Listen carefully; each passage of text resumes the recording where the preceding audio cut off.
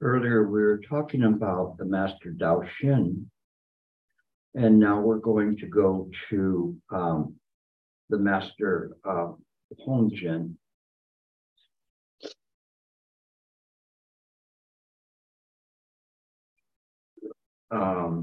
Sorry about ready.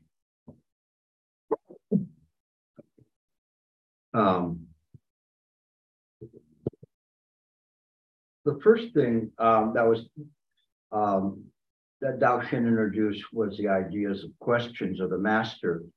He also introduced the fact that the masters found a home base in where they practiced from. This was sometimes it was referred to as the Twin Peaks, and there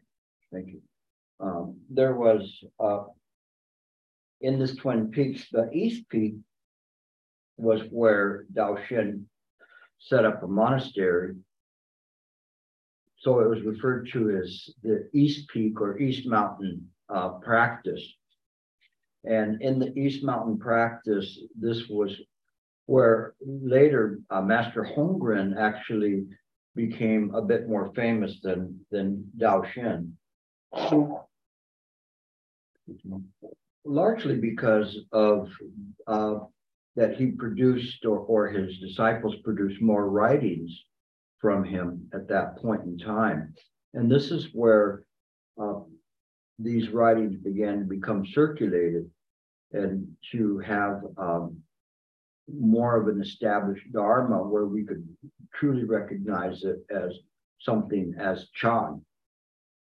And so all of this, going back all the way to the original patriarch of Bodhidharma, emphasize Ekayana, just this mind.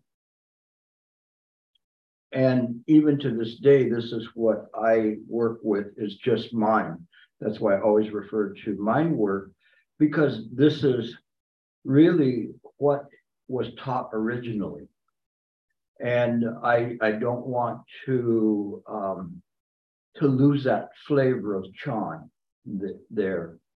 It's interesting because in this day and age, we are able to access more Dharma than what was going through at that time in terms of reading materials.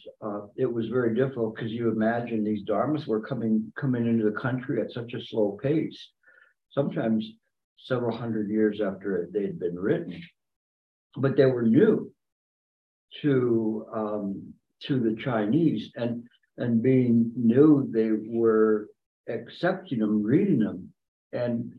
And what was interesting about this is that they didn't go through a very rigorous, critical way of looking at it and distinguishing this one over that one.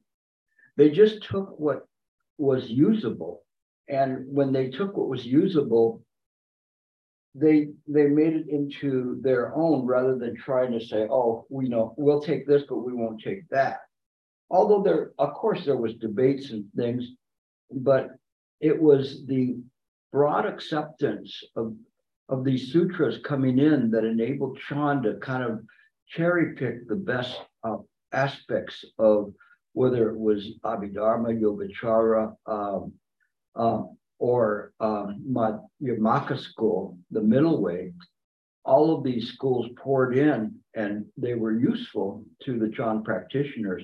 So at this point in time, we're beginning to get to a point where all of these things are becoming known and useful.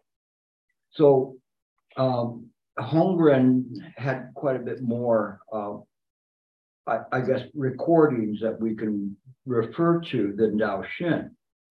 But he still maintained the idea of having a questioning and answering. It had not gone to these stories or anecdotes of the Chan masters, and I kind of have to to smile a bit because I have to make sure I say, but both apply, whether it's an antidote or an antidote. It applies. My own joke in terms of actually the Dharma is an antidote. Okay. First question. This is Hongzhen. In the early 7th century. Why do you call the mind the fundamental teacher? The true mind exists and does not come from outside oneself. As a teacher, it does not even require a tuition fee. Nothing in all the 3 periods of time is more clear, or excuse me, is more dear to a person than one's mind. So the most dearest thing that you have, the most precious thing is mind.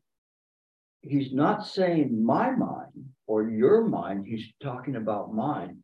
And the idea of relating to this mind, kind of, because if we can awaken to mind, then we put aside the idea of kind of trying to salvage this this body or self and go to what the true treasure is, which is mind itself. This is not easy for us to do because we are so egocentric in our ways. We want to be able to take this body with us wherever we go.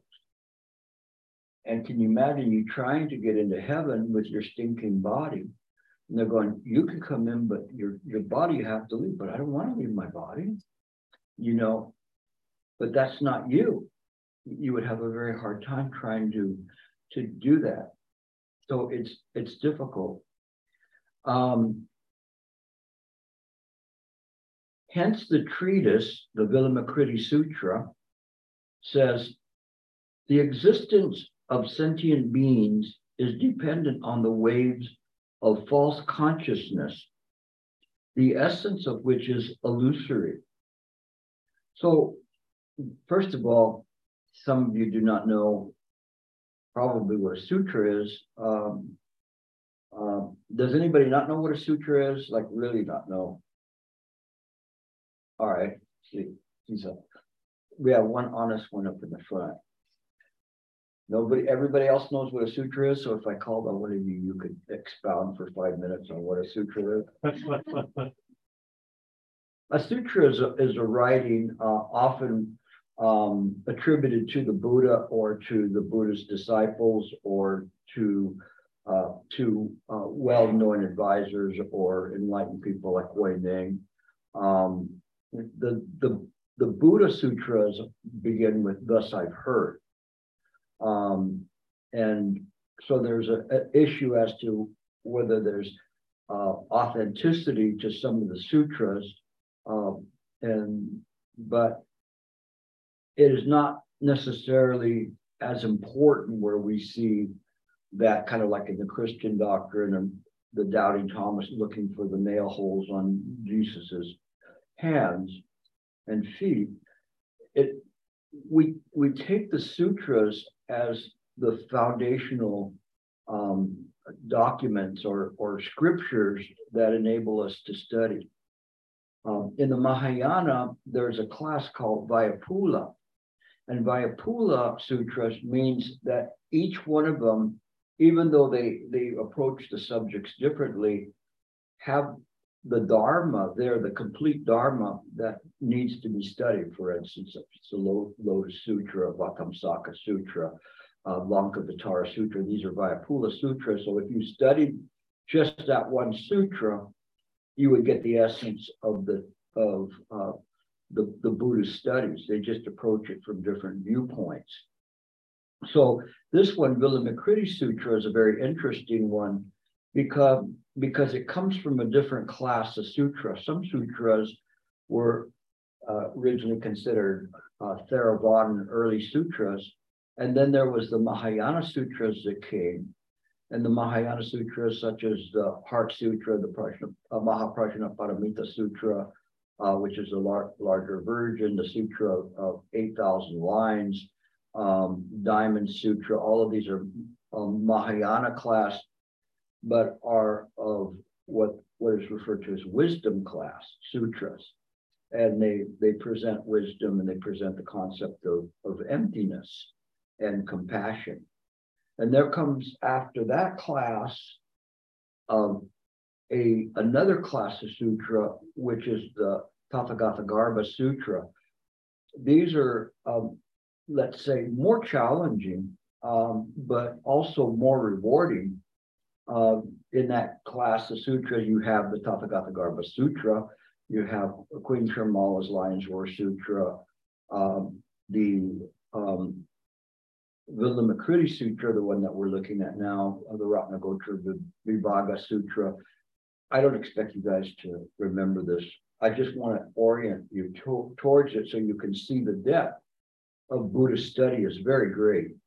You know, we're not looking at one single book that's 800 pages long. We're looking at thousands and thousands of pages. Even the Vatamsaka Sutra, the Flower Adornment Sutra, is probably 3 times the body of the Christian Bible. Just that one sutra. And when you look at the sutras, when you look at it, and I'm studying, I'm going, I never heard of this sutra. I never heard of this one. And I'm like so blown away by how much material there is. It's absolutely incredible. But on the other hand, I have one student, he's been practicing for many, many years, and his concentration is just the Lotus Sutra, because it's a Vayapula Sutra, and he's kind of become a specialist, let's say, on just the Lotus Sutra. And that's all he needs to study, because it being a Vayapula Sutra, it points directly to mind. So I'm giving you this because some of you are more advanced, some of you are beginners, but you as beginners also should know the depth and the volume of Buddhist material. And none of that includes any of the treatises on these, which are equally very in-depth. But so if one wants to embark on the practice, all of these are incredible ways to do it. I think probably the people who become journeymen or women in the practice, have been practicing for a while, they get to the point where they go, what do I study? Has any of you gotten to that point? Raise your hand if you got to the point you don't even know where you study. Yeah. You know what you're studying? because it's something that you have to at some point go, okay, I have to have a direction in my study, because there's so much, there's not a possibility. If you say, I'm going to read the Vatamsaka Sutra, the Huayan Jing, that's about that thick, like that. And by the time you get to the 10,000th name of a Buddha in the first pages, you know, you're pretty burned out. So you have to kind of look at it and see where you study, but you have to use your heart and also guidance of a well-known advisor to help you kind of navigate through where you begin to study. Most people who are Buddhists, you know, they're reading Master Shen Yang's books. Now, if you're Chinese and reading Master Shen Yang's books, he's got a veritable library of books. I mean, so many of them in Chinese. In English, there's not too many. So you can run through those fairly quickly. You know, 3 years, 4 years. But remember, we're measuring things in kalpas here. But in a snap of a finger, in about 10 kalpas, I went through all of those and started looking at the other sutras. And we look at these and we try to find what direction we go. We follow our heart, and it's very interesting. And you don't necessarily have to start at the beginning of any sutra. There's times where it's very, very strange, where somebody's asked me a question, and I'll just go to a sutra, open it up, and there's the answer to the question on that very page. And it's quite universal in terms of its training. It does take time to learn and understand the Sanskrit words, because a lot of stuff is in Sanskrit, but it's not bad, you know. So you can impress your friends, like if they drop their drink at lunch, and you just say anicca, anicca, anicca, impermanence, it's gone. I'm sure they'll take solace in your Sanskrit words. But in any case, I wanted to let you know, because some of you may not know what a sutra is. This is Vilamakritti Sutra from the Tathagatagarbha class. The Tathagatagarbha class of sutras are sutras that are Buddha nature. So they emphasize Buddha nature, which is very, very interesting. And it expands upon that of the Prajnaparamita Sutras, which say that everything is ultimately empty because it belongs to mind. But this wisdom that one gets from understanding that is called Anuttara Samyak Sambodhi. So where have you heard that word before? The Heart Sutra.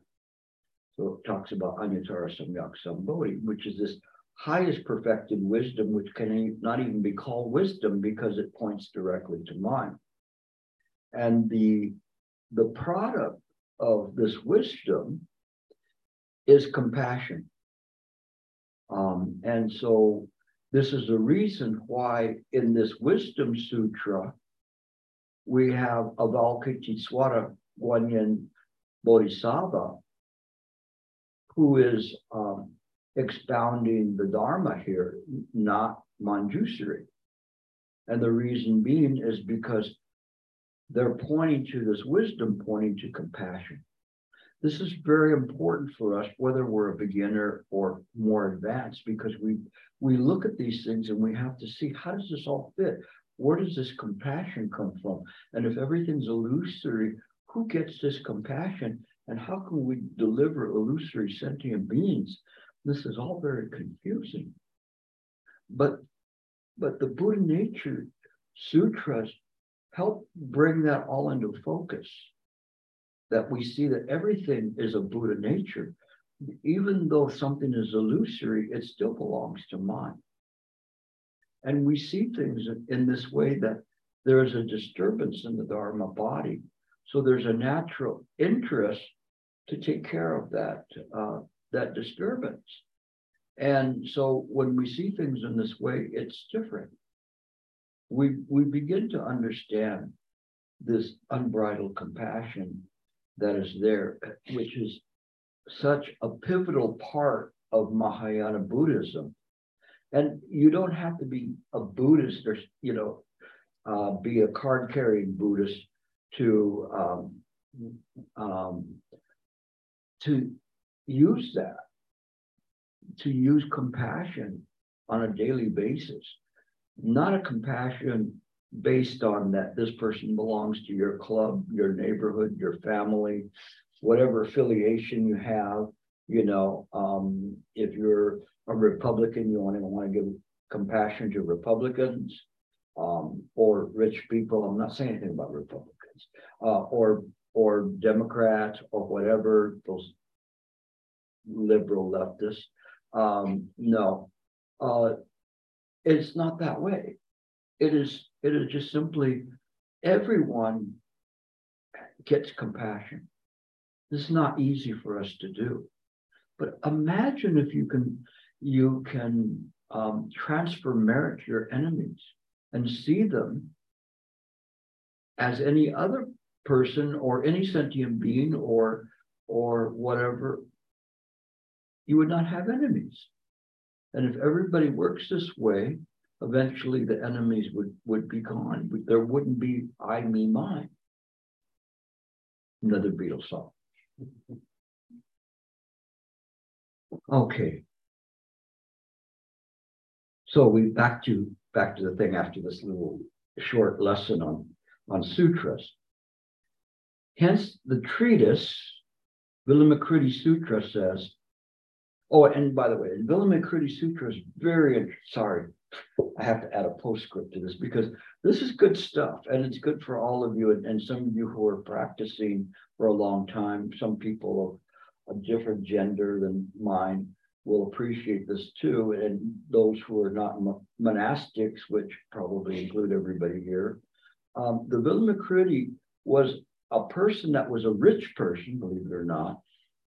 They didn't say what his political affiliation was, but he was a rich person, but he was a great practitioner. And the sutra is very interesting because the Buddha plays like, he plays like he's sick in bed so that the Buddha will know that he's feeling ill. The Buddha knows all what's going on, but then he goes to each of his disciples and asks them to go to Vilamakriti's house to ask him how why he's sick, and so none of them want to go there because they each have a Vilamakriti story where they were doing something. For instance, Sariputra was meditating and Vilamakriti came up to him and says, "This is not how you meditate. You meditate by doing this. You do this, do this. You don't just cross your legs." Essentially, it was Chan 101 that he was teaching them. Seriously. And he says, and because of that, I don't want to go to see him. He's gonna pull my pants down again. And because essentially this is what he was doing to all the disciples until he finally got to Manjusri. But the story of Vilamakriti is also like the story of Queen Shirmala, which is another Tathagata Garbha Sutra. In the Vilamakriti one, there is a goddess that's in there. And all of these sutras, they have stories where it shows that it doesn't matter what gender you are, that ultimately it's not gender, it is mind. So if you were a goddess, and Sariputra was challenging one and said, "Don't you wish you were a man?" So what for? Then you could become enlightened. And you know what she did to him? She turned him into a woman. And Sariputra, "This is very strange. Can I be turned back?"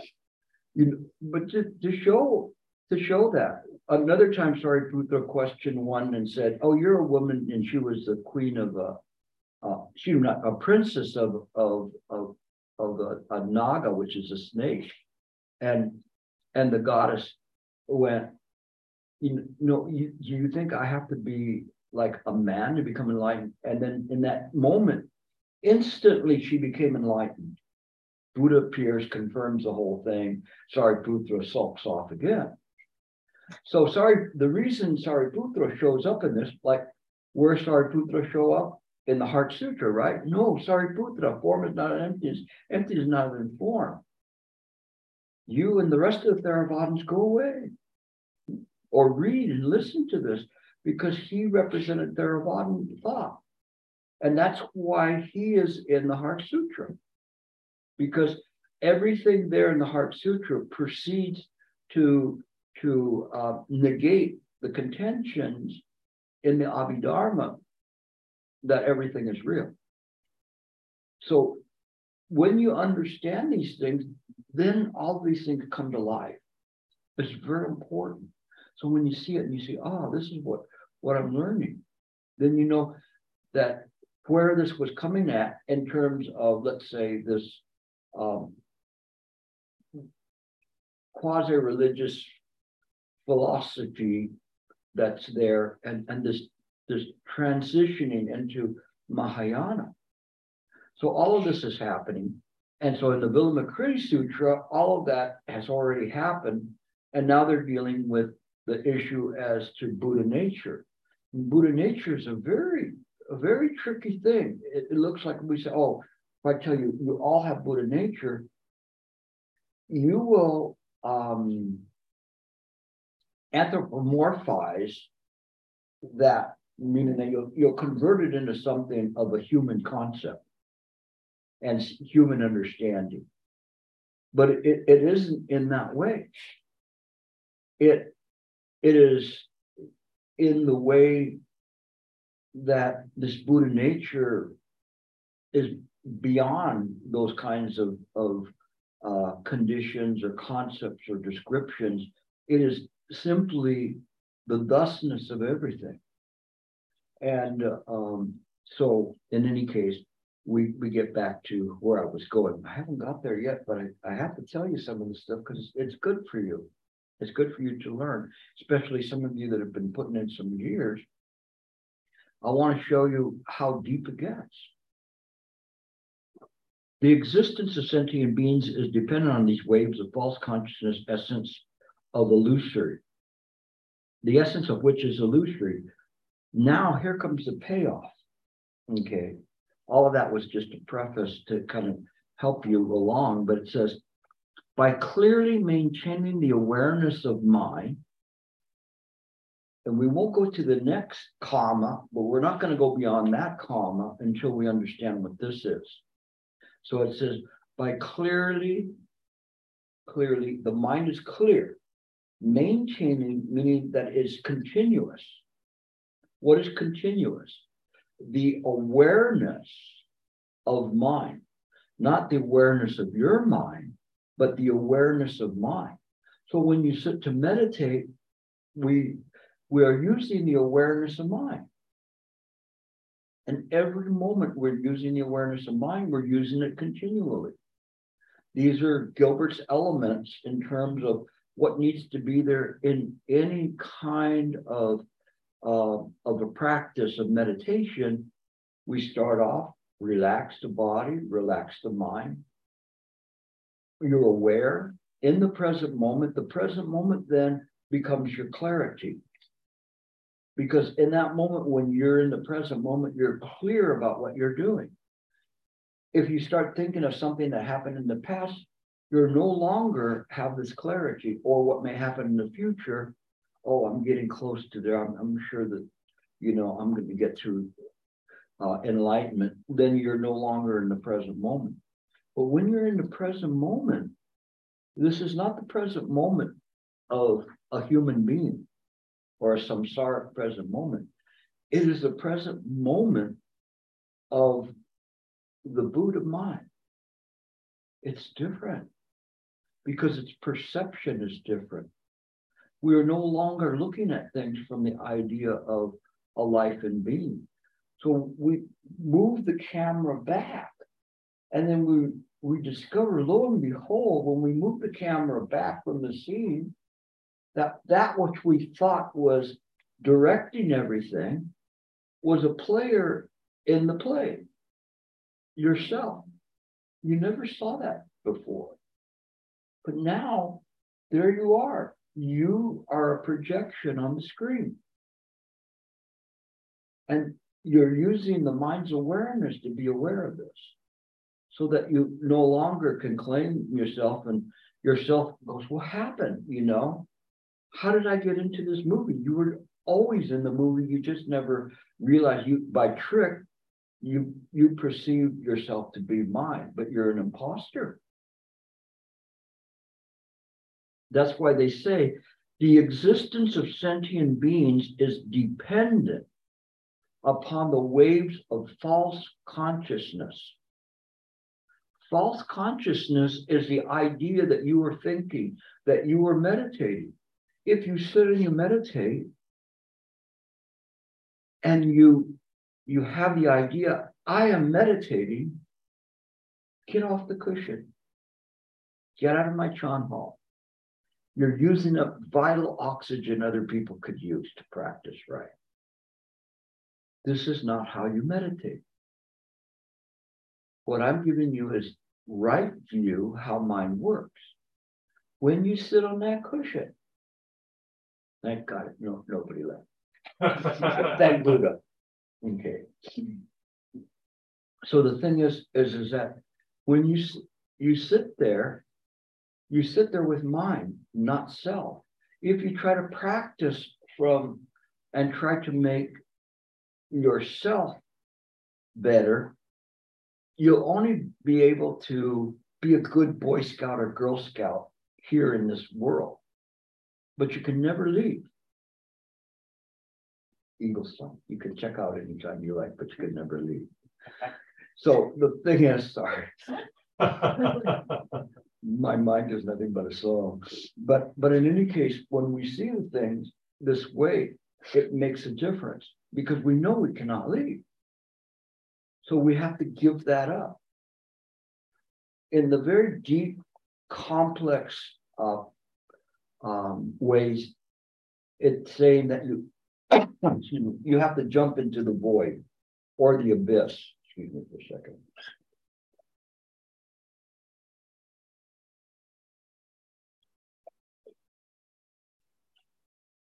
That sounds scary.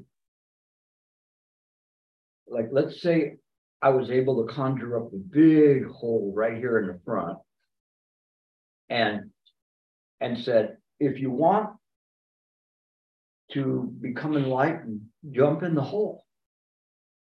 And you come up to it. I think Ian would dive in head first, like swan dive. Michael would be taking a look at it and saying, maybe I can do something, and he'd throw him in.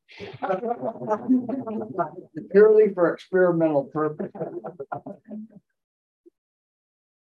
But there's the void, there's the abyss. What's on the other side? Jump in and find out. Yeah, but I mean, I don't want to go in. Like, you jump first, right? Well, you jump in the hole. All of a sudden, there it is. And you go, where's it go to? I can't tell you, you have to find out. Well, I might be jumping into hell. I don't know. Maybe it goes all the way to China. You don't know. Where did you get here? And you pop up over there and they're just going to be looking at Mogwai, like demon pops out of the ground. How did you get here? I don't know. My point is this, and although I joke about it, you have to freely give up the idea of a life and being to find out. It's an exchange. You can't fudge it. Like I can see you still have holding on to the edge, and you're trying to look down to see what's there. You have to let go with faith. That's what keeps us from not getting it, because we don't have the faith to let go of the self. So the self is there, and the thing about the self is, one, it's very clever. It will trick you into thinking something. You don't need to jump into that hole. That hole's for fools. You're not a fool, are you? No fool would jump in that hole without knowing what's there. No. Then stay here. We'll die together.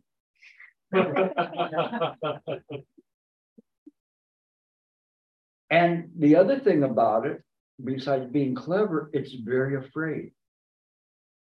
Oh, I don't know. You dip your toe into the void, it disappears. Ooh, you pull it back. Count your toes. I don't want to jump in the void. I don't want to go there. But when you meditate, you have to let go. You have to let go.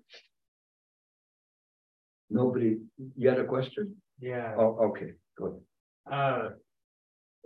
Part of this talk was making me think about something in Suzuki Roshi's book, Zen Mind, Beginner's Mind, about like if you find the Buddha, he says like if you find the Buddha, kill him.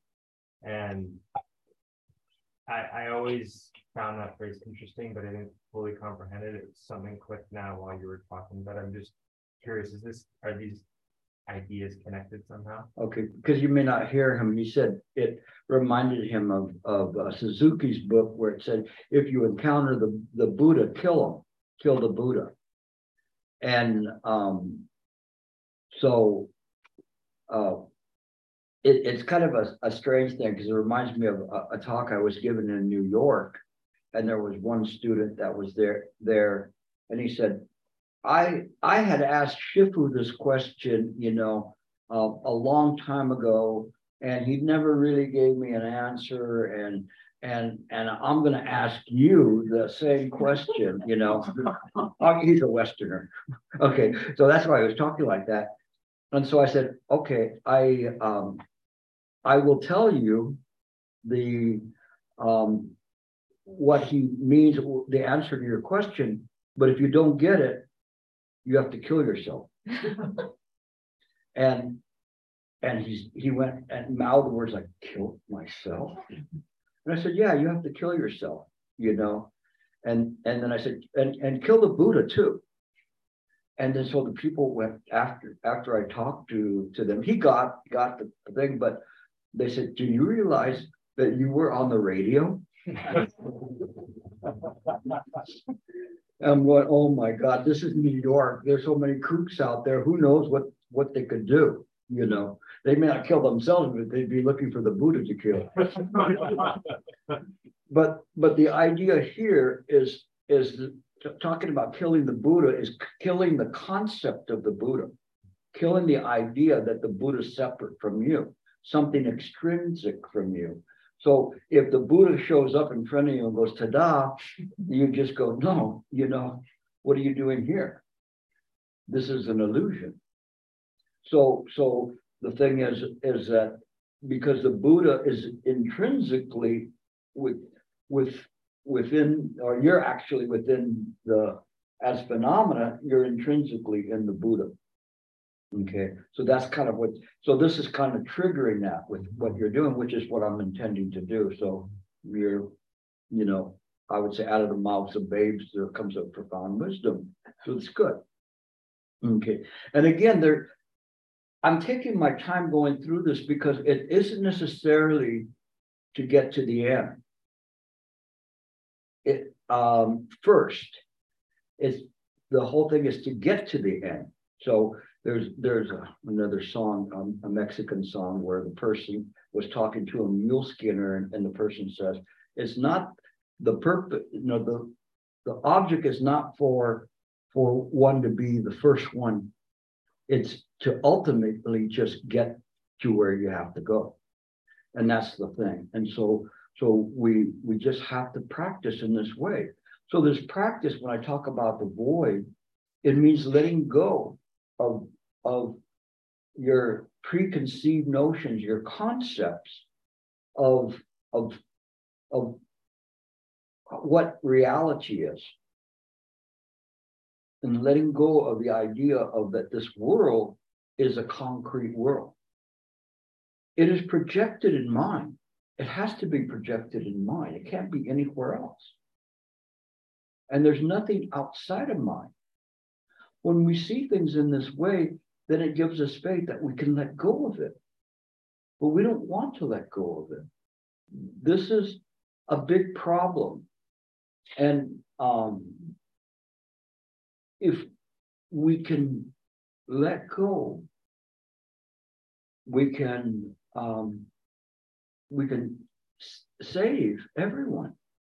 But if we can't even save ourselves. Okay, so we continue. Nobody wanted to take me up on jumping into the void, I guess, right now. Maybe in the evening. Okay. Right. So clearly maintaining awareness of the mind. The false mind will not be activated. Voila. It is this way. If you maintain awareness of the mind, when you're meditating, the false mind will not be activated. So what does it mean that the false mind will not be activated? Because we don't want to go to the next set of words until we understand what this means. So what does activated mean? It starts coming up. If we keep our place in mind, even if there's images that are coming up, because we're not going to stop the images coming up in mind.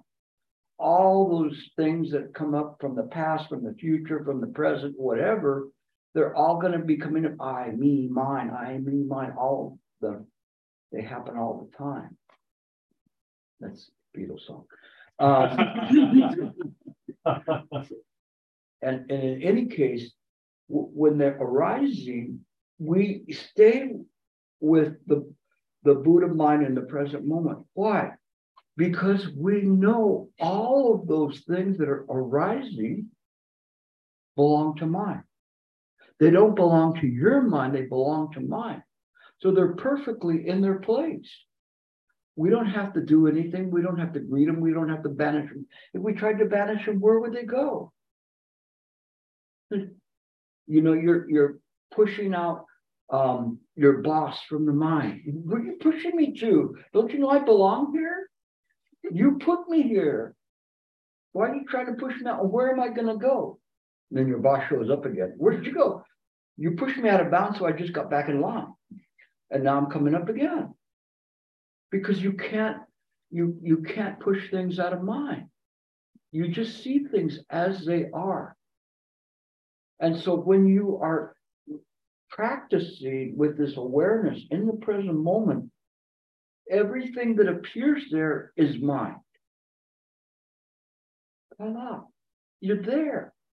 You're there. Welcome to mind. You've been using it your entire lifetime, and the lifetimes before that we can't even count how many times, you know, not including when you're a chipmunk, a snake, a ghost, a hell dweller, a heaven dweller, whatever. You never got it, but now you have a chance to get it now. Not bad. And so all you do is you see that everything that is manifesting, everything that moves is mind. It's part of what we call the phenomenal nature of mind. Phenomenal because it appears. The noumenon aspect of mind, now we're going to Tian Tai school. So for all you intellectuals, I'm giving you a tour. And we're now arrived at the Tian Tai school and saying noumenon phenomenon. Okay. And so the noumenon phenomenon, then noumenon is what appears. It's conditional. The noumenon is from where it comes from. We switch over to Tathagata Garbha, and it is produced by the Buddha womb. Everything is manifested in there. We go back to the Prajnaparamita schools, and it's the Dharmakaya. The Yogacara school, it's the Alaya Vijnana. So all of these things we see and they can be interpreted in different ways, but it's ultimately the same. It's phenomenal. And so the noumenon is the base. It is where the projections are projected upon. But not only that, but when we look at it and we say Tathagata Garbha or the Alaya Vijnana, the eighth consciousness, all of these things then are where it's produced. It's not just the screen, but it's produced there. So it's not the screen, because we say it's a projection, but it's not like old time projection where you have a projector here and you project it on that wall there. That is a big screen TV that's projecting it onto its face. So it's not just a screen, but it is what enables phenomena to appear in accordance with causes and conditions. Once you understand that, do you know perfectly why you're here in this place right now? You know that you're here, you know. I can say, you're a Buddha, you're a Buddha, you're a Buddha, you're a Buddha. And I can also say, you're a phenomena, you don't exist, you're an illusion, you're a bubble in a stream, whatever. And I would not be wrong. It is just in matter in how we look at things that the mind is there, but it's not defined by the phenomena. It is what defines the phenomenon. So it's very important. You know, Shifu was saying that we should never be defined by the phenomena. We should define the phenomena. And we can. Why? Because everything is created by the mind. So if we want to make a pure land, voila, here we are. In this pure land. When I make it bad, then, you start acting out and doing whatever, and all of a sudden you create a foul situation because of your intentions. But that's pitiable. You're only harming yourself. If you harm anybody, even an enemy, you harm yourself. It doesn't make sense. The thing that I was pointing to lately to show the craziness of investing in this world. Would anybody create a gun? Why do we have guns? If you think this place is so good, why do we have guns? Who in the heck created a gun? Or a spear or a stone? Why do we need those things? Do we really need those? When we've got nuclear weapons, we can blow the heck out of everybody. It's insanity, right? And yet we love this place. Do you know why the aliens, even though they buzz around all the time, they never land? Because this is a slum. Don't go there. They kill each other. My spaceship has bullet holes. We do that. I mean, if we see something in the sky we don't know, we want to shoot it down. We see somebody of the wrong color, we want to shoot them. Much less if they're green.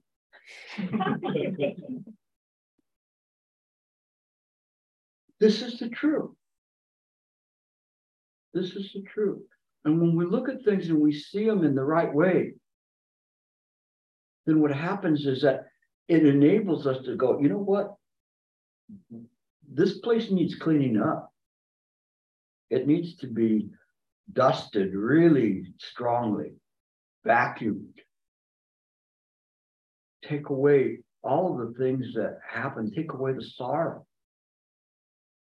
That's what a Chan practitioner does. We try to take away the sorrow that's here. We try to help. And we try not to be a source of sorrow or pain. And in this way, little by little, we change this environment. And we can do that. So, living in this way, you're already a bodhisattva. But you're a Buddha anyway, but you're using bodhisattva actions in this world. Okay. So this is what we do. So it's not enough to teach you to how to get out of here, but why you need to come back. And why not to fear mind. Only the self fears mind because it's afraid of being extinguished. That's what they call nirvana, right? Blowing out the light. Oh, don't blow out the light. If you blow out the light, we're going to be in the dark. No, you're in the dark already. So we try to use the illumination of mind itself, the radiant infinite light of mind. Would you trade, let's say, would you trade your car for that? No, I'm not on my car. I need my car to go to work. I can't trade it for the infinite light. I mean, maybe his car, but not mine. You see the kind of the silliness in terms of all of this. But I try to present it in a way that makes it easy so we can kind of go instead of saying, you're all going to be damned to hell if you don't do this. No, it's not that way. It is just using reason to see things. I make light of it to make it more palatable, more that you can digest it a bit. But it is in this way.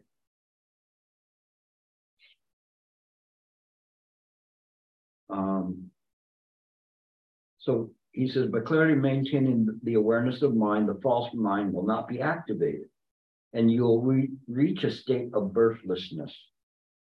And you go, do I want to reach a state of birthlessness? Like, what the heck does that mean? What does that mean? What does a state of birthlessness mean, Professor? But there's nothing, it's all here already, the unborn. Which is Mind. mind.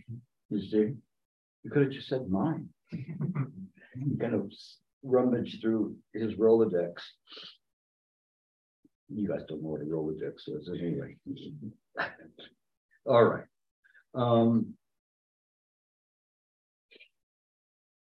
Therefore, it's known as a fundamental teacher because you reach mind. So in this way, we study mind because it's the fundamental teacher. It teaches us about samsara. How would it not know about samsara? It created it. We don't know that.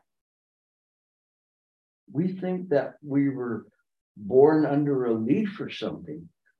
We don't know how that happened. Shifu, he said that the scientists can tell you how you were born to your parents, but not why. Mind can tell you that. There was a story of he was called the Incredible Monk, and he would roam the countryside. And so one day they were having a wedding, and in the small towns, everybody would go to the wedding. And so they saw, the Incredible Monk's coming, come. They were so happy that he was there.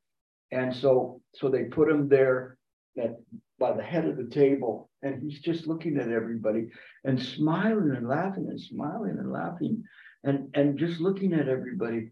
And they're going, Incredible Monk, why are you smiling and laughing? He says, so very interesting. And they go, what do you mean, so very interesting? He says, yes, all of the guests are the barn animals, and then the groom is getting married to his grandmother because he was seeing the karma of everything. And so he saw how from lifetime to lifetime things change, and how kind of curious that this groom was marrying his grandmother that had passed away before and reincarnated again. And so we see things differently. We don't see them in the context of this life. We see that, just like they say, like 10 kalpas are present in the present moment or more. One said that there was a bodhisattva with the snap of his fingers could make 100 kalpas pass. We don't understand that from this side. No, we get bored just standing in line at Starbucks. But it can happen that way because mind is capable of that. We are, but we want to trade it for this life. We don't want to jump into the abyss or the void. Okay. I'm halfway down the page of the first page. So you guys have to stay here till I finish the entire thing.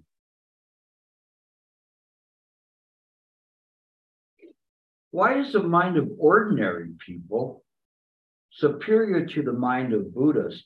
Oh, wait a minute. What is he saying here? He's saying the mind of ordinary people are superior to the mind of Buddhists. That's a big jump, a big leap of faith, right? So let's find out. You cannot escape birth and death by constantly reflecting on the Buddhas. wasn't that what you were saying? Is if you encounter the Buddha, kill the Buddha, because you cannot escape birth and death by meeting the Buddha. You have to realize that originally you are using the Buddha mind. So if you see it externally, it doesn't do you any good. Look, there goes the Buddha. Get his autograph. You know, we can sell it for a lot of money. Imagine what the Buddha's autograph would be worth. Would you trade that for enlightenment?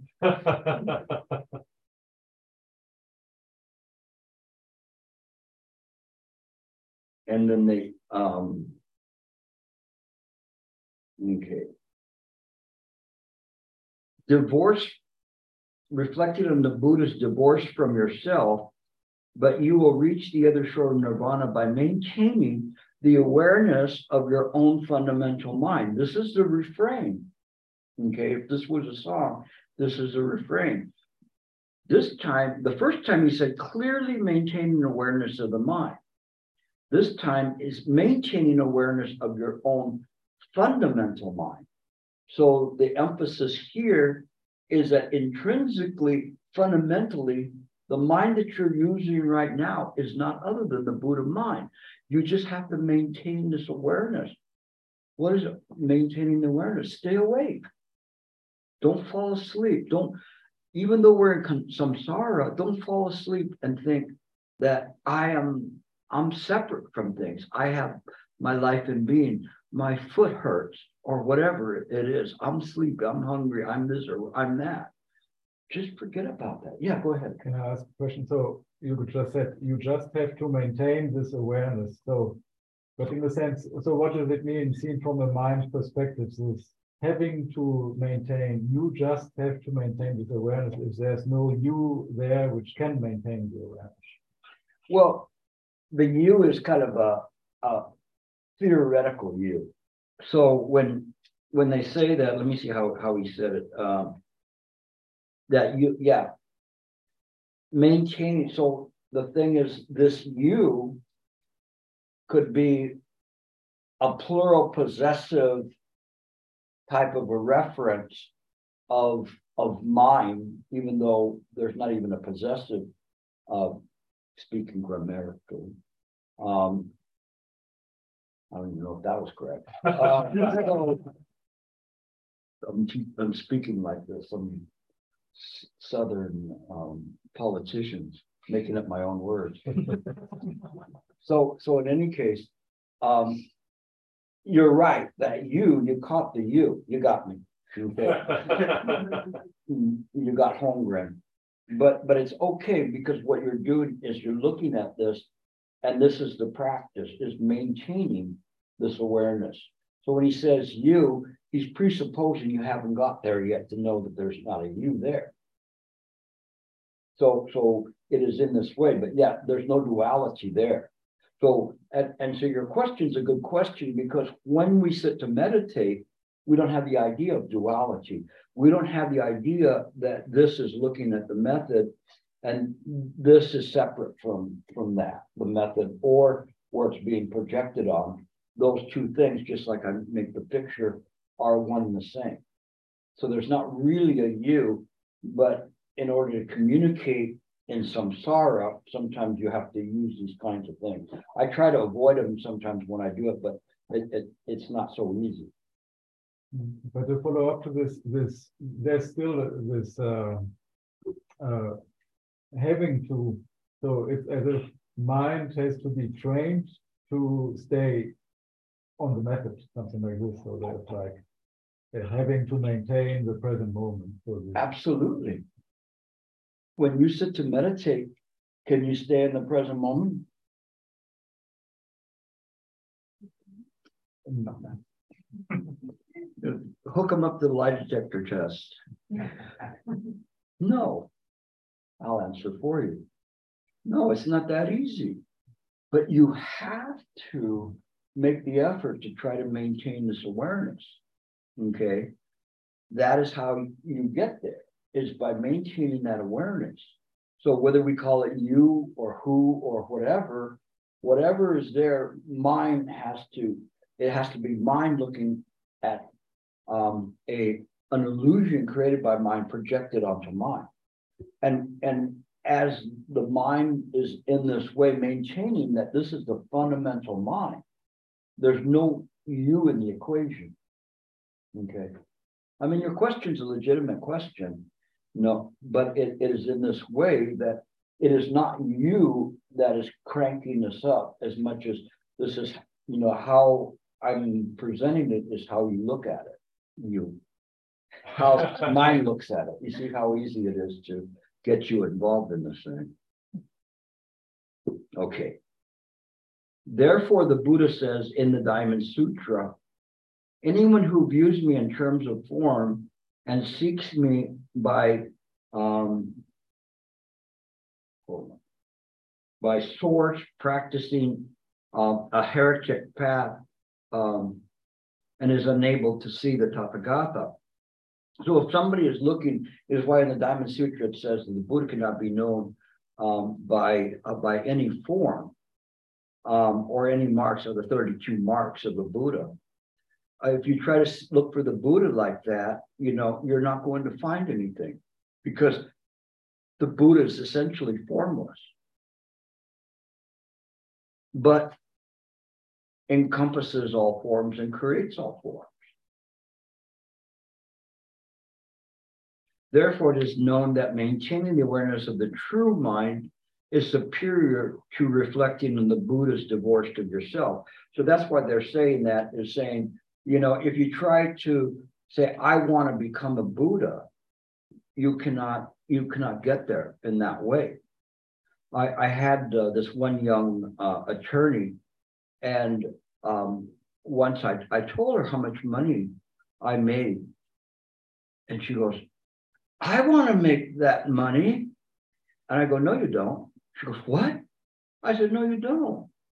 What do you mean?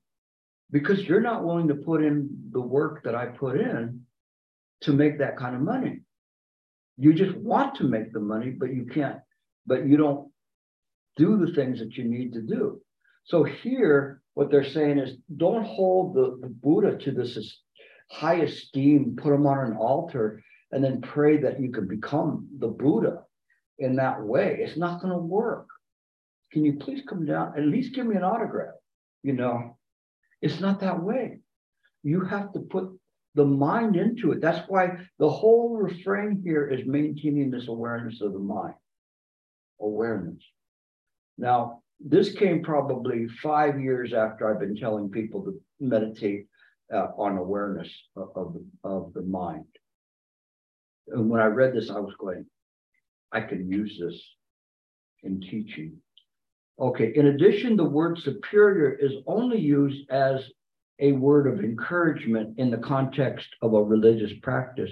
In reality, the essence of the ultimate fruit of nirvana is uniformly the same and without duality, meaning that everything is what we call a state of upekkha, or equipoise or equanimity. So when we see everything with nothing sticking out, no winning the Nobel Prize or winning a Grammy or an Emmy or an Oscar or whatever, attracts you. Everything is just equal. Why? Because that's the way mind is. We don't see it that way because, we distinguish between a piece of broccoli and a donut. No, which one is better for you? I'll eat the donut after I eat the piece of broccoli. So, but anyway, there's nothing superior. It is just simply what we call ordinary and mundane. And when you talk about realizations, it's kind of that way. There was one young monk, and his master confirmed on him that he had seen his original nature. So all the other young monks, they were so surprised because he was so young and did that. So they went and said, how does he feel? What does he do? So the master said, go ask him yourself, And so the monk was there, and he was just sitting there, kind of laughing and crying, and then they asked him, monk, the master said that you had seen your true nature. How do you feel? And he goes, as miserable as ever. And they're going, huh? I'll leave that one for you to figure out. Okay. All right, questions? Any questions? No questions. You guys all got this. Could you explain what the difference between contemplation and thought? Very good. Her question is explain contemplation and the difference between contemplation and thought. Sometimes contemplation is equated with deep thought, profound thought. This is not the contemplation I'm talking about. There's a statue, the Rodin statue, where the guy's sitting there naked with going like this, going, I wish I had some clothes. That's thinking. That's thinking. This is, so a lot of times you'll see where they'll say that and they'll say, oh, you shouldn't contemplate. But the reason is that they're equating that with this deep thought. Contemplation is a direct experience with whatever you're doing. So if we are thinking of the method, when we're looking at the method, we're thinking of the breath. I am thinking of this breath. Now you're creating thinking, because you're creating a duality between the consciousness of the breath and the object of that consciousness, which is the breath itself. So we create that kind of an idea, and we're using the mind, which is the mind organ. So if we do this by all the 6 senses, they're called the 18 realms, but all of those are all empty. There's nothing there. There's no duality there. But we perceive it to be that way. That is thinking. So we're thinking of something. Even if we say, oh, I'm contemplating, it's not true contemplation as I mean it. So I'm very happy you mentioned this, because contemplation is a direct experience of whatever is there, that it's not separate from mind. So the method is seeing not separate from mind. The mind is just attentive to that. Because in the mind function, that function is to see that method. But because it's constantly repeating, it loses its movement as something would happen. So it doesn't interfere with the mind. It fuses with it. As in direct contemplation, when we go outside, we look at a rose, we look at a rock, whatever, there's no thought there. But there's function. The mind is actually more functional, more vibrant, more spontaneous than if we have thoughts that interfere with that. So if somebody is going to say, okay, you need to swim from this end of the pool to the other, mind will go, well, wait, how deep is it? How cold's the water? What's in the water? Are there any crocodiles or whatever? Mind knows right away. It doesn't conjure up useless fears, but if it does see a tail there, then it'll certainly investigate what's on the other end of that tail. But it functions perfectly. It doesn't create false fears or false discriminations or whatever. It just does whatever it does. So in lecturing, I can actually lecture without a thought. Of course, I connect certain thoughts together in order to communicate with you, because I cannot communicate with you in mind. But I am actually doing that as well. It's just that some of you will be able to receive it, some of you won't. So in any time when I'm communicating, I'll communicate on basic cable, which is whatever you listen to, and then profound, where you go, oh, I see, I get that, that's a profound. And then the esoteric is, you could call it like a secret channel. It's not really secret, it's just not readily available because it's not on words and terms or anything. It is just the heart of mind that's being communicated. So sometimes you can receive that even though you don't know you're receiving it, but it feels good. But none of that is thought. It is just simply coming out. So you're capable of doing that. You could be at work and not have a thought, yet still carry out your job because you're not sticking to any of the thoughts. If you're there and you're just going, oh, I'm so tired, I don't really want to do this. What time is it? Is it lunchtime? All of that's thought. But have you ever engrossed in some work that it goes so quickly? Go, wow, I finished that really fast. I didn't realize that, the time or anything, because you don't have a thought. You still carry out the work. It's what the Chinese say, Wu Nian. So you know the term Wu Nian. This is Wu Nian. This is Hui Neng's Wu Nian, meaning no thought. It doesn't mean that the mind is blank. It just means that it doesn't attach to the thoughts. So it just simply carries out function. But there's no self that carries out that function. There's just function. And so the mind can open and close this mouth and make noises in accordance with causes and conditions of what needs to be there.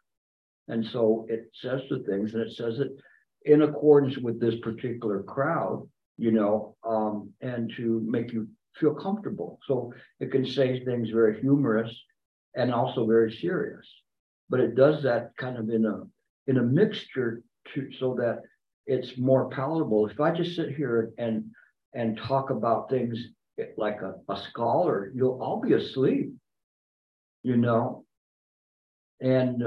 it won't be of any use. So the mind just functions naturally. And then that's contemplation. So in this moment, my mind is contemplating presenting the lecture. Everything is in this way. It doesn't mean that if this happens, all of a sudden you're just there lying on the ground going, oh, Santos, Santos, Santos, everything's so blissful and everything. If that happens, then the master will come and kick you, And so you can't play with those things. The story I haven't told for a long time where people mimic things was this one student. I won't have him do it, but this is really fun.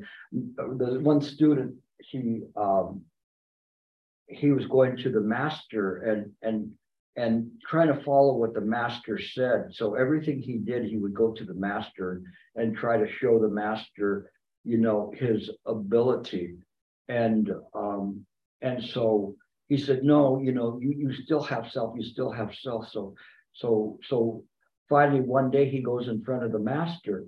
I did this actually with Eon in Jinsong, where there's like 300 people there, and like him playing like the student. And so the student goes in front of the master, and he just collapses, boom, right on the floor, so loud, boom, like that. And so the master's just looking at his student that's there. And he's going, what are you doing there? So the monkey goes, you say we have to abandon all like human types of traits. So I'm dead. And the master looks at him and says, dead men don't talk. And so that's us mimicking the idea of realizations. It doesn't work. Any other questions? Yes. So I had an opportunity to dig into many sutras in the Buddhism class I was taking, but I even acquired some great insights through the understanding of the lines in those sutras, but when I really question it, this understanding truly aided my practice. That becomes unsure. So my question, it's really one question separating two. The first is how can we make proper use of the sutras, and the second is what are the sutras in relationship to our practice? All right. So what he's saying is how do we use the study of sutras in our everyday practice, and how do they relate to our everyday practice? They're primers of mind. If you read a sutra, all of them are reflecting mind. You just go back to read a sutra and you'll see that. When the great Bodhisattva Avalokiteshvara was coursing through the deep Prajna Paramita, he perceived all five skandha are empty. That perception is the mind perception. Right from the very beginning, we miss that. We just go, oh, he perceived that. And the next line is that that all the five skandha are empty, right? And one of those skandha is perception. So how could he perceive anything with his empty perception? So it's teaching you, but they're puzzles. Again, the sutras have three channels. Basic cable, which is just you read it and you go, oh, that's good. What did you read? I don't know what I read, but I read it. All right. You get rid of the profound. Let me try to figure out what this means. And so you really try to profound. And if you can do that, then the esoteric channel will come through sometimes. And that's the channel that's speaking in mind. It's not really speaking like a voice or a disembodied voice. It's just communicating its nature. And so this is how we approach it, but we approach the sutras with sincerity. We don't go to the next line until we understand what's there. What use is it to read the sutras if you don't understand it? They're not going to yield their wisdom so easily. You just simply reading them doesn't do that. You have to really absorb it, or let them absorb you. When you can do this, it will work. Once there was a student that was, he wanted to get further, so he was studying, and every day he would see his master with the scrolls, looking at the scrolls and looking at it. And he said, Shifu, I'm not getting this. I can't figure this out. And so then the master said, well, then maybe you should go to this other master on such and such mountain and go there and do it. So then he started studying with that master, and he went to him. I can't do it. I can't. So stay 6 months more. And then I still can't get it. Stay a month more. And then a week. And then and finally he got to it and says, stay one more day. And if you don't get it by then, just kill yourself. And he was so surprised, right? I do not advocate suicide, okay? But he said, kill. So he was so shocked, but he practiced so hard. Then in the evening, he got a realization. So then when he went back to see his master was there with a scroll, come in, and he's reading his sutra like that. And the student came to him and said, it's such a shame. You're looking for the secret in the words on the sutra when the answer lies 3 feet in front of it. So he had penetrated through the sutra. So he understood the secret meaning that's there, but it's not there in the words. It's in the processing of it. This is how you approach a sutra. This is called penetrating the sutra. So don't go to the next line until you understand what you just read. If you don't, you're just a good reader. Okay. And there's some good stories in there, but I mean, you could read a novel and be more amused. Okay. In the back, please.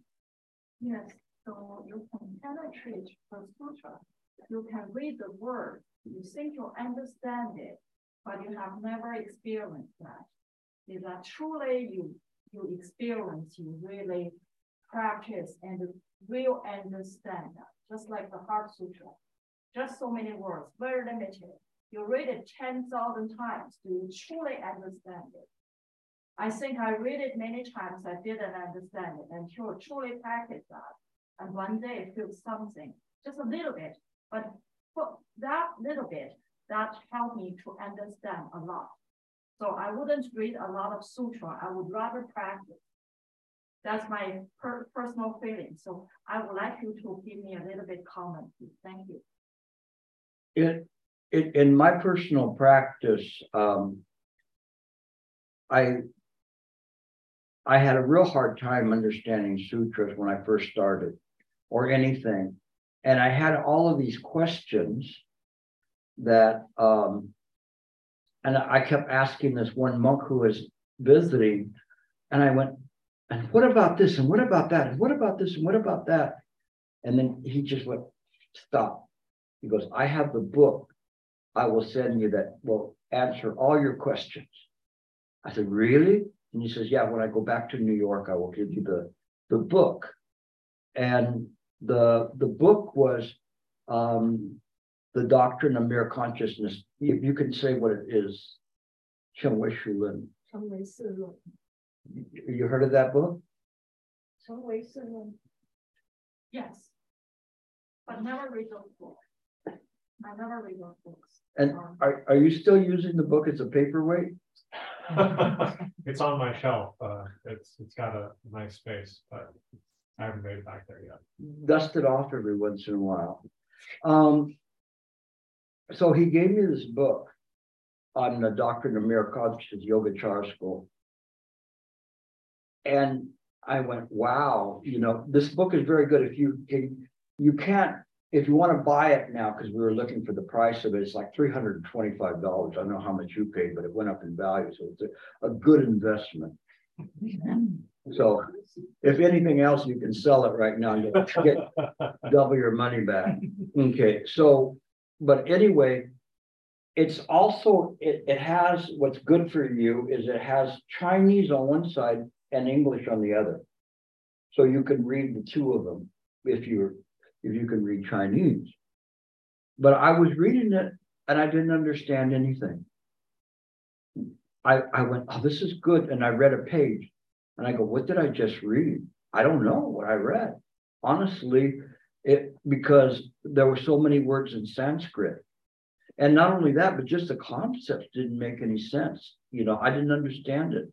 So I made a vow that I wasn't going to go to the next page until I understood what was written on that page.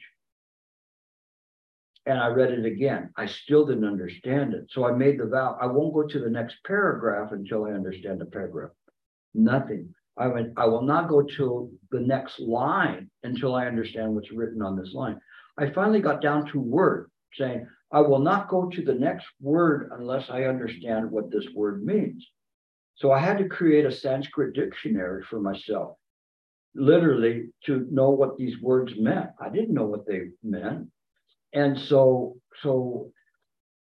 little by little, I slogged through, and each day it became easier to understand it.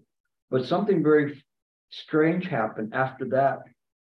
I could open and read any sutra book and understand it. It just, from that sincerity, all of the wisdom of the sutras, they just opened up to me. It's very strange. So you want to know how to read, you read like that. And then they will yield. Again, they have one level of knowledge, like you're reading the Heart Sutra. And then there's a profound. Wait till you get to the secret meaning. Like you said, you got a little peak, with it. It's okay. Just keep going with it, and it goes incredible when you begin to understand it. You look up that word Anuttara Samyak Sambodhi, you find out what it means in Sanskrit. You look at all things and try to understand the five skandha. you study it, so you penetrate it, and then it begins to yield its true value. Okay, but you don't just read, because if you read, then what good is that? Okay, you had a question. Well, I'm asking on behalf of my translation group. So if what you just said, don't read further until you understand the line. Yes. So if we're going to do translation for you or consecutive interpreting during your lectures, we don't have time, right, to read so much, because say you give us like 5 sutras that you're going to read some quotations before we even get to the bottom of the first paragraph. I'm talking about during the preparation. So what is your advice on this when we are going to prepare for translation? In translating, to be a translator, you have to have a great responsibility. And sometimes you have to be careful of the double or triple meanings of any phrase that's being said. So you have to present them in the right way. So it does take a certain amount of skill and a certain amount of holding back and looking at it and examining it, rather than just going through and Google can do that, right? And if you use Google for translating, then you know what Google is. It'll say, can I have a dish of motor oil, please? Or whatever it is. It doesn't translate exactly like you think it does. So you have to go beyond this kind of a Google translation of literal meaning to something more than that, and feel the heart. So the translator has to have at least the heart to be mindful not to make a mistake in that, and be careful so that you do not pick the wrong meaning of that. And so it's very important. If it's something, for instance, I was reading Red Pine, and Red Pine's version of something, and Suzuki had also, I think it was a Lankavatara Sutra, and Suzuki had said something, and he picked the wrong meaning out of 2. And Red Pine said, he picked this one because it sounds like that and it fits, but it's like trying to put a puzzle piece in that doesn't quite fit completely, but it's close. But then when Red Pine said this is the meaning, you could easily see how it fit in, because that was the right word. So we have to be mindful, because what Suzuki had done was he changed the whole context of that particular translation with using the wrong word. It was very, very close, but it went a whole different way than it should have. And then when you read the Red Pine one, you go, yeah, that makes sense. And it easily makes sense. Where the other one, you say, well, I can kind of sort of maybe see that applies. So that's how you translate. Okay. Yes. Question on a different topic. It's kind of okay. a simple question. I don't know anything about bowling though. So it's like when you practice, it's try how to find words for it. So it's like it's kind of like what you said, the analogy of like you don't pull strings too tight, but you don't want to do it too loose, and you use somewhere in the middle. But the thing is, like, when I try hard, that sense of duality is really there. It's like I need an enlightenment, yeah. And then but it's like that's going in the opposite direction, right? But it's like if I don't have that goal, that object, I kind of like fall off the other side of the edge, which is like vacation. So how do you find somewhere middle? Well, how did the Buddha solve it? Self-practice. No. How did the Buddha solve it? Your chance at redemption. By looking deeply into it. Okay, let me see. How did the Buddha solve it? I don't have an answer to this one. You weren't paying attention to him. Didn't you see the little Buddha? At least you could have watched the movie The Little Buddha and you could answer this one. If this, you cannot tighten the strings on the lute too tight or they'll break. You cannot make them too loose so they won't play music. You taught just right, the middle way. But it's just Madhya- kind of hard because like I Madhyamaka. swing between both ends. Yeah, so you just like Nagarjuna, just go right down the middle. So you apply what effort you need to hold in concentration, but you don't overdo it, because when you overdo it, then you create this idea of a duality of stress or attaining. I need to get something. That's why I told you, okay, in my way of meditation, the pressure is off. Literally, the pressure is off, because all you do is you back up, you back away from that which is causing the pressure, which is the false self, and you relax the body, relax the mind. The only thing you have to do is maintain enough concentration to stay in the present moment and hold your method. Then it works. This is the middle way, Nagarjuna.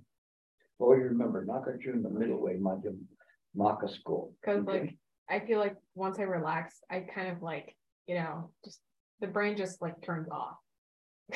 So it's like It's because you're using kind of like the natural idea of what you think relaxation is. Relaxing doesn't mean that you fall asleep. Your body is relaxed. When you see the athletes, let's say somebody who's batting, okay, when they're batting, they're not up there like this, right? They're like moving the bat and relaxing, because that enables them to use appropriate muscles to do that. Only the muscles that are necessary to do that. If they're tight, by the time they get around to swinging, the ball will go by them. A lot of people do that. If the pitcher's very fast, they'll go, what happened? Because they're too tight, that they're not loose enough. So you just apply what's necessary, but don't equate relaxation with sleep. Okay, you have to during the day, and this is a good question, very, very good question. This is what you call like a basic question, but a good basic question. During the day, you relax. You don't have to do it, but it's not relaxation like relax like that. The only reason that you do that is because when you go to sleep at night, you can't sleep because you're not relaxed. So you go, oh, this feels so good. I could just sleep right now. You use Chan sleep to do that. But this relaxation is one like, if you see somebody like that plays Kung Fu or a ballet dancer, you ever see how they move? How beautiful they move? And everything is so graceful. So you just become graceful moment to moment. And even in your actions, whatever you do, you're that way. Sometimes I see the people, they come to a chair and they just plop on the chair. Westerners do that more than Chinese. Chinese take their time sitting down most of the time, unless they're westernized, and then they go, what the heck happened to you? But everything is graceful. As you get up, you're graceful, except for me when I'm trying to get my legs to come back to life.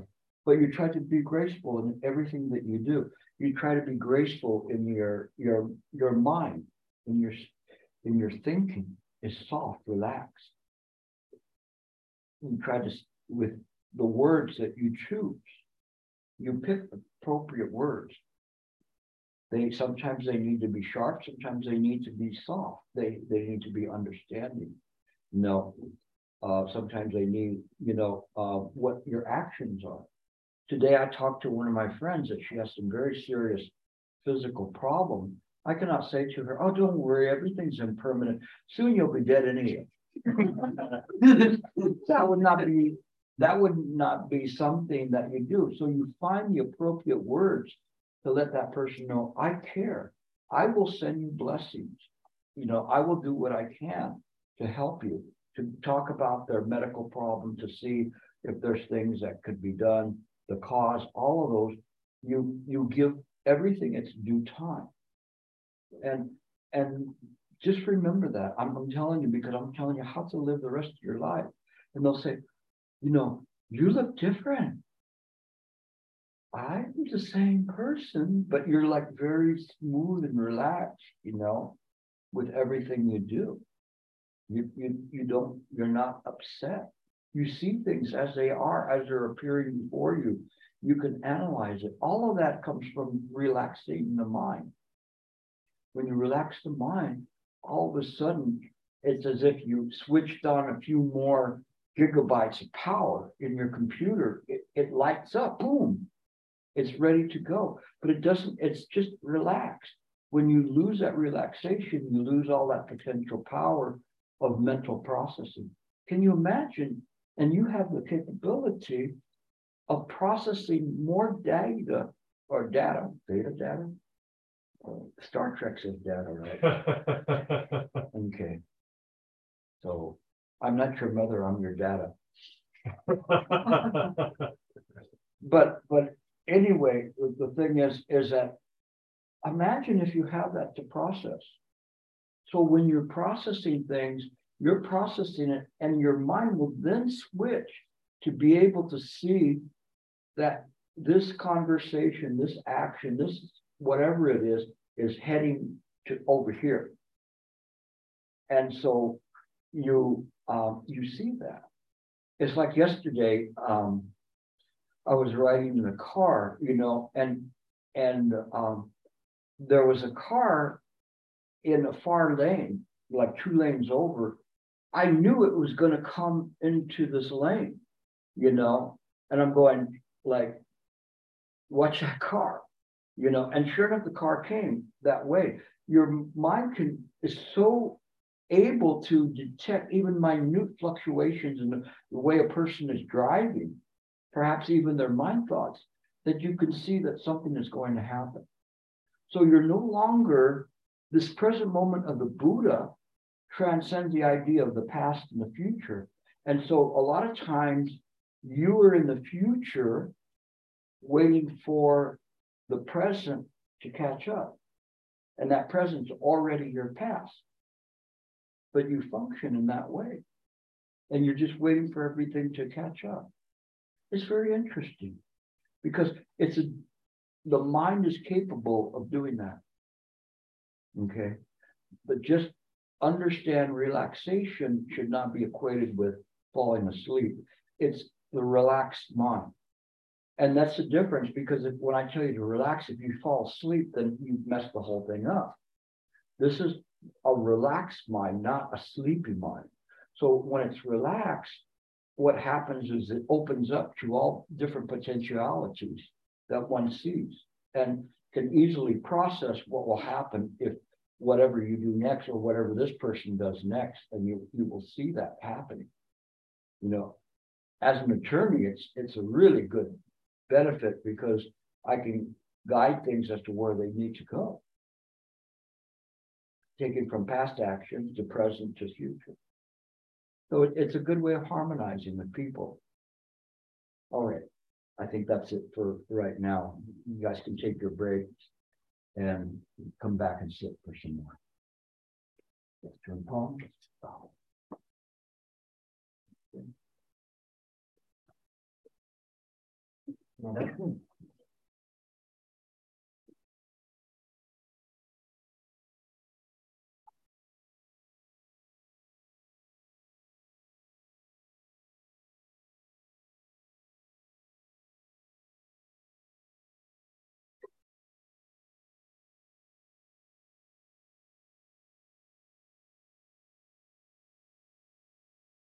Father Buddha,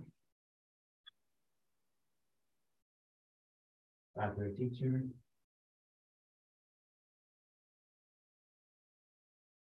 let's take a 10-minute break. Please file out single file.